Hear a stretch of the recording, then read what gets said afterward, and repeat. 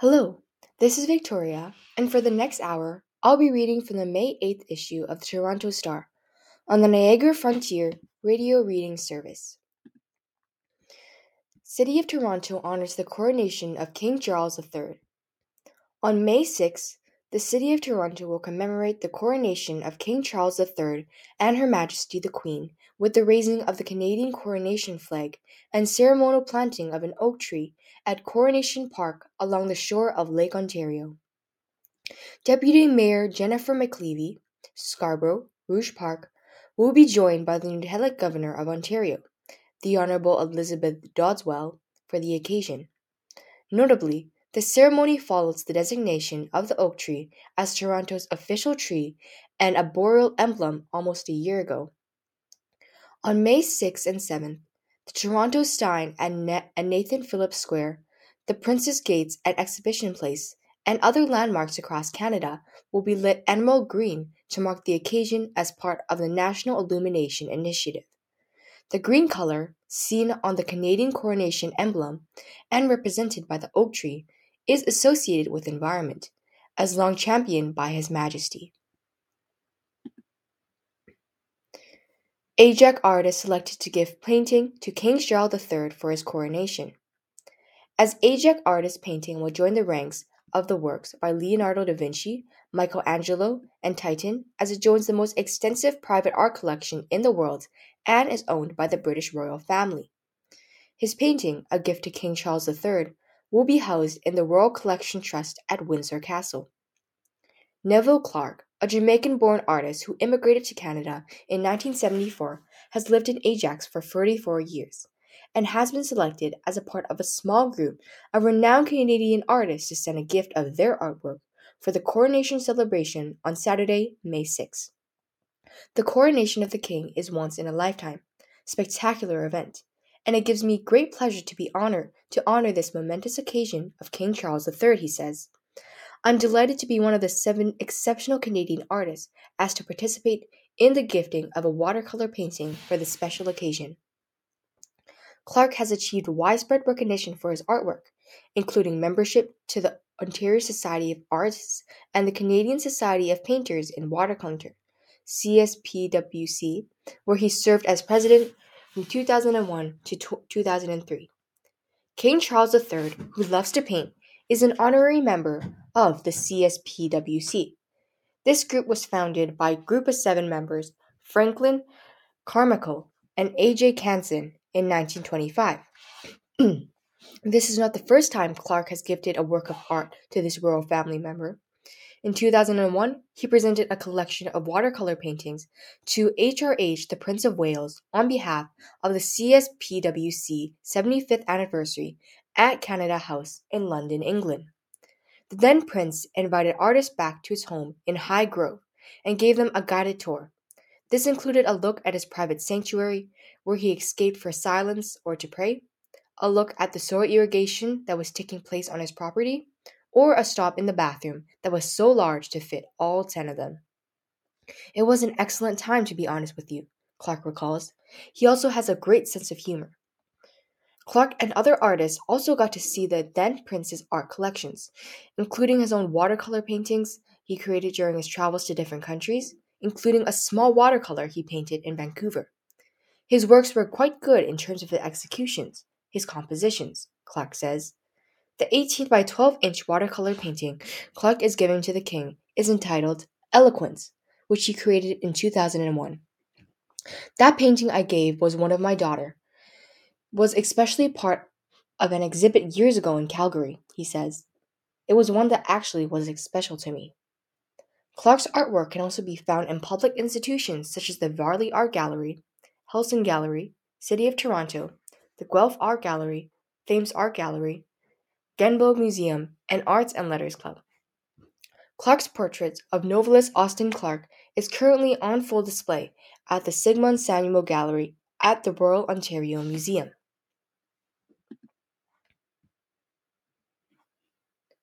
A typical school gives paper crane as charity as symbols of hope. The school of Megan Huggs began with origami paper cranes. It is Our Lady of Sorrows Catholic School's legacy. On Friday, the typical students presented 1,000 origami paper cranes they made to Megan's mom, Denzi Bebnik, founder and president of the Bebnik Foundation, which raises awareness of and funds for the pediatric brain tumor research and spreads a message of hope to families. Our Lady of Sorrows students present their sick classmate, Megan, with more than 1,000 origami cranes with messages of love and support written on them in the photo. Japanese legends tell that the recipient of 1,000 paper cranes will be granted a wish. Denise Bebnik left, founder of Megan and Hug, the signature event of Megan Bebnik Foundation after losing her daughter, Megan, 2 weeks before her fifth birthday to an inoperable brain tumor in 2001. The foundation raises funds for pediatric brain tumor research and spreads hope to families fighting the disease. More than 2 decades ago, on a sunny spring day, students had presented 1,000 plus origami paper cranes they had made, inscribed with notes of love and support to their classmate, 4-year-old Megan. The children sang a hymn about peace and formed a circle around Megan. Then, each student hugged her. Megan died of an inoperable brain tumor on Father's Day, 2001, just 2 weeks past her 5th birthday. On Friday, May 5th, students form a school hug on their playing field, part of the Foundation's Kids Helping Kids school program. Denise Bebnik spoke to the students about compassion and the very important message of hope that they were sharing together. She told them the story of Sadako and the 1,000 paper cranes. She shared how Sadako, who had leukemia from atomic bomb radiation, made paper cranes, hoping that she got to 1,000 like Japanese legend holds, her wish would come true, and she would be here. Sadako's story inspired Our Lady of Sorrows community in May 2001, when Margaret Wiley and her classmates started making paper cranes as a message of hope and love for our family, and she is now a very special member of Megan's Hug, Bebnik said. Megan was only 4 years old when she got sick. She needed hope and comfort. I needed hope and comfort, and the school gave her that on that day. When you give someone cranes, it means you're praying for them and you wish them well. Bebnik thanks students. Our Lady of Sorrows, you lead by example, she said. You show students, schools, and community that our roles now that you act with generosity and kindness. You watch out for those among you who may need a helping hand, a friend, a caring comment. It means that you show how to be compassionate to a community member. Megan Bebnik Foundation has raised more than $6 million for pediatric brain tumor research, established Megan Hug's Neuro-Oncology Fellowship, a robust school program called Kids Helping Kids, an annual crane ceremony, and a year-round community events. Megan's Walk and Hug, the Foundation's signature annual event, takes place on Saturday, May 13th. Participants walk 5 kilometers from Fort York to the Hospital for Sick Children, where they hold hands in a circle of hope and hug the patients, doctors, nurses, and researchers inside. Wiley said in an interview before the crane ceremony she had baked cookies for Megan, but wanted to do more. She heard about Sadako, and a sibling had taught her to make origami cranes. Soon, all the grade 8 students were teaching younger students how to make origami cranes, she said. It's been really neat to see how little things can turn into big things if you let people help, Wiley said on the school field before the hug and crane ceremony. Everyone embraced a small idea, and Denise and Megan's hug have made it so much bigger. What Denise and the whole team has created is simply amazing. Parents Jacqueline Brown and Kate Merceau, new school co-chairs of a Megan's Hug committee, have sons in junior kindergarten. It has been an incredible journey for us to learn about Megan, the foundation, and this cause, Brown said. I'm a physician, so things involving children's healthcare, children who are sick, Sick Kids Hospital has a special place in my heart, Marceau said. I tell my son there are other people out there who need our help. We're so fortunate. This role is perfect. It fits my beliefs and my values.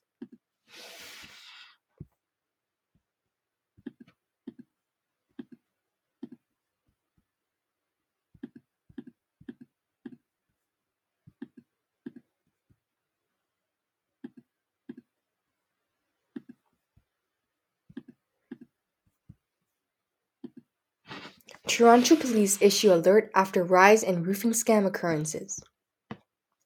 Police are seeing an increase in roofing scams in Toronto and are offering tips to prevent people from becoming victims. Toronto police said the scams involve a person attending the home unsolicited and advising that the roof needs urgent repairs or offering to inspect the roof for damage. The person will identify themselves as a professional roofer, may claim to work for a reputable company, and will offer to make any necessary repairs, the police said in a news release. A large down payment is often requested to pay for supplies. The end result involves consumers paying for unnecessary repairs or work isn't done at all, and the individual hired to do the work disappears with the down payment, police said. Here are prevention tips offered by the police. Be wary of unsolicited persons offering a service such as roof repairs. Don't be rushed into making a decision. Look for paperwork such as contracts with a company letterhead to it.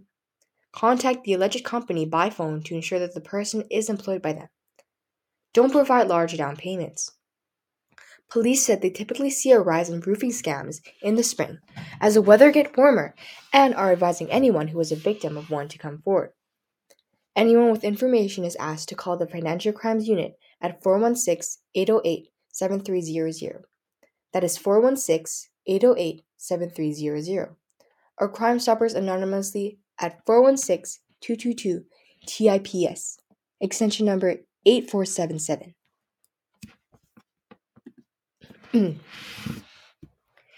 Canada is a step closer to grocery code regulating supermarket power over supplies. Small suppliers say consolidation allows grocers to charge high fees that limit produce selection and push prices higher. Grocery Code of Conduct would be set rules of engagement, they said. Canada is a step closer to establishing its first ever set of grocery industry rules in a bid to even out power imbalances for both food producers and grocers in a market dominated by 5 supermarket chains. An industry group is set up to hammer out a Canadian grocery code of conduct has reached a milestone with the proposed final version seen by the Star that includes a process to resolve disputes and impose sanctions on systematic violators. The code stops short of imposing fines on companies that fail to adhere to its principles, but establishes an adjudicator office to settle disputes. The code is about good business practices and creating a balance in the supply-retailer relationship, said Michael Graydon, CEO of Supplier, Industry Food, Health and Consumer Products of Canada, and co-chair of the code's 10-person steering committee. Many smaller food suppliers say that they endured years of unfair industry practices and supply chain bullying under Canada's highly consolidated food retail market, including high fees to access store shelves, unexplained chargeback fines that shave thousands of invoices, and month-long payment delays. Loblaw companies, Empire Company, which owns Sobeys, Metro, and Walmart, command roughly 70% of the market, according to a U.S. Department of Agriculture report, and industry observers have cautioned that the trend of big grocers using their market weight to impose fees without negotiation could lead to less competition, higher food costs, and fewer brands on store shelves for consumers. Canada's leading food retailers counter that supply fees and fines are fair, long-standing industry practice that helps ensure that shipments from suppliers are complete and arrive on time. Loblaw, Sobeys, Metro, and Walmart Canada did not respond to inquiries on whether they would adhere to the code and its rules, which stipulate that charges for programs such as stocking, listing, positioning, promotions, market costs, unsellables, and shrinkage must be contractual. Charges are expected to have reasonable substantiation in significant detail and in an effective format for verification of the deduction or invoice, the code says. Despite criticism that the voluntary code has no teeth and is not government-led, some members of the code steering committee say they are optimistic. The code, they say, will be up for review in 18 months and can be amended at the time if needed. We've committed to trying this as an industry on a voluntary basis, Graydon said. There's enough substance within the provisions that there will be a cultural transition that we are looking for. Gary Sands, a member of the committee and a senior vice president at the Canadian Federation of Independent Grocers, which represents more than 6,000 independently owned and operated grocery stores across the country, says that the industry is taking a leap of faith. The industry coming together to build this document is a recognition that things have to change, Sands said. We have to do better, and we can do better. However, Diane Brisbois, President and CEO of Retail Council of Canada, which represents the country's largest grocers, said there's still a lot of work that needs to be done. A consultation process on the proposed code is open to food industry members until May 30th. Brisbois said in an interview that there needs to be very clear and simple processes in place to manage disputes, so that no one is mired in red tape. The grocer's aim is to ensure that the code will ultimately benefit consumers, she added. The issue of supplier grocery disputes came to a head in 2020 when Walmart Canada announced a fee hike that prompted United Grocers, a national buying group that represents Metro, to tell suppliers it is expected the same. Within months, Loblaw moved in the same direction, telling suppliers the cost of getting products on shelves would rise to help fund improvements to the grocers' in-store and digital e-commerce operations. The last formal review of Canada's Competition Act concluded in 2008. Meanwhile, governments and regulators in countries such as the UK and Australia have studied their competition laws and has led to legislative action. The UK's Mandatory Grocery Supplies Code of Practice allows policymakers to place restrictions on the purchasing activities of the biggest supermarket chains in the country to protect suppliers from some of their most extreme buying practices.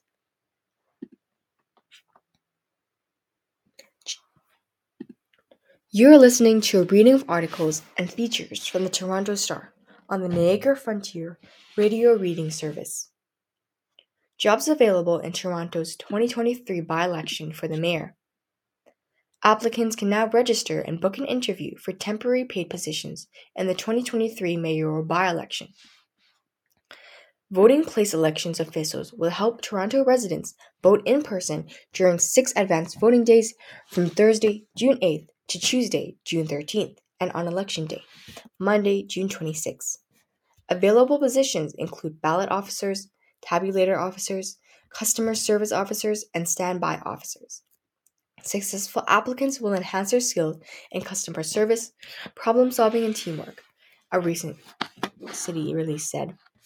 Anyone who is at least 18 years of age and is legally eligible to work in Canada can apply. Role responsibilities, requirements, pay and time commitments, including training and working hours, are available on the Toronto Elections Employment webpage. Applicants will be assigned roles based on their knowledge, experience, and availability of positions at the time of their interview. Best efforts will be made to place applicants at a voting location closest to their identified home address, the release added.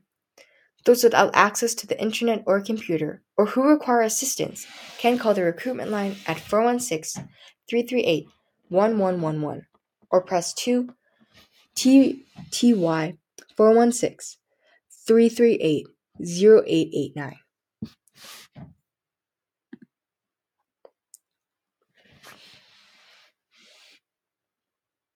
National Day Awareness for Missing and Murdered Indigenous Women and Girls.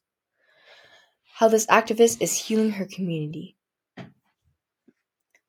The National Day of Awareness for Missing and Murdered Indigenous Women and Girls and the Two-Spirit People is a time to come together to tune in to all that has been lost. But for some Indigenous activists, such as Faith Rivers, a traditional healer in training with the Mississaugas of the Credit First Nation, remembering began before one even wakes up. For her, each part of the day is imbued with ceremony. Rivers, 56-year-old, who also serves as a supervisor of the mental health team in her community, where she lives in her reserve, explains how she takes time throughout the day to heal her community. When I wake up on National Day of Awareness for Missing and Murdered Indigenous Women, I wear red clothing and jewelry. I have all kids of red tops, red wraps. I have a special heart-shaped necklace. Red is the color of murdered and missing women, but is also the color of blood. Her day will start off with a tobacco offering to ask the spirits to come in and the ancestors to help with our understanding, with our grieving process, and with our way of being as Indigenous people, she says. I will put the tobacco on my left hand and make that the intention. Medicines also need instruction, just like people. The traditional word for tobacco is sema. I will put my prayers in there to bring peace for the people who have murdered and missing Indigenous women in their lives, and to bring that calmness to people's lives, even though they're grieving their people. Then it's time for breakfast, which will consist of strawberries and blueberries, she said. It is important to eat anything traditional that is grown here. Strawberries are always in the feast because it's a heart medicine, in the shape of a heart. Blueberries are the medicine of the bear. Bear is my clan. Within the bear clan, we are medicine keepers. Throughout the day, Rivers will focus on saying prayers for her community. I asked Mother Earth to bring about all the things I spoke of, and I would smudge, to offer myself first to the Creator, then to the ancestors, and to all of my women and Indigenous girls who have gone missing or murdered. Other people may not know I'm doing it, but I do it. No one needs to know what I'm doing, but that's what I do for myself and my community to help bring about that change, those feelings of grief and loss. Ford government to conduct Bill 23 audits in Toronto, Brampton, Mississauga, and Caledon. The provincial government said it's partnering with 6 GT municipalities to assess the impact of municipal revenues for its More Home Built Faster Act, otherwise known as Bill 23. In a release on May 4th, the provincial government, under Premier Doug Ford, announced it will be conducting third-party audits in Toronto, Brampton, Mississauga, Caledon, and Newmarket. The region of Peel, which is the upper-tier regional municipality for Mississauga, Caledon, and Brampton, will also be included in the audits. We are working with our municipal partners to get a factual understanding of their finances to ensure development charges and ability to invest in local services and projects that are supporting rather than hindering housing supply growth. The Ontario Minister of Municipal Affairs and Housing, Steve Clark, in the release. This is critical to ensuring all levels of government work together to tackle the housing supply crisis and reach our goal of 1.5 million homes by 2031, he added. Peel Region and the 5 cities in town included in the audits raised concern when Bill 23 passed and received royal assent at the end of November 2022. The legislation made major changes to the province's development charges and planning acts. The charges enacted in Bill 23 limit municipalities' ability to change development charges, DCs, on housing considered affordable. Brampton city staff told council last year that Bill 23 charges in the definition of affordable housing from being tied to income to being market value. Today, an affordable house in Brampton is approximately $400,000 to purchase. With this new legislation, an affordable house will be upward to $800,000. And a former director of city planning and design, Andrew McNeil, adding Bill 23 exempts developers from paying DCs or any housing construction below the new market value base threshold. And a result of the expected losses in DC revenues, municipal governments in the Peel region across the province have lost in DC revenue and will make building the infrastructure to support 1.5 million new homes and accompanying population growth across the province impossible. Given the concerns the town has expressed over Bill 23 in our housing pledge, we welcome the audit, said Caledon Mayor Annette Groves in a separate release. This process will assess the impact of the bill in a greenfield growth community like ours, where infrastructure and community amenities are needed for new development.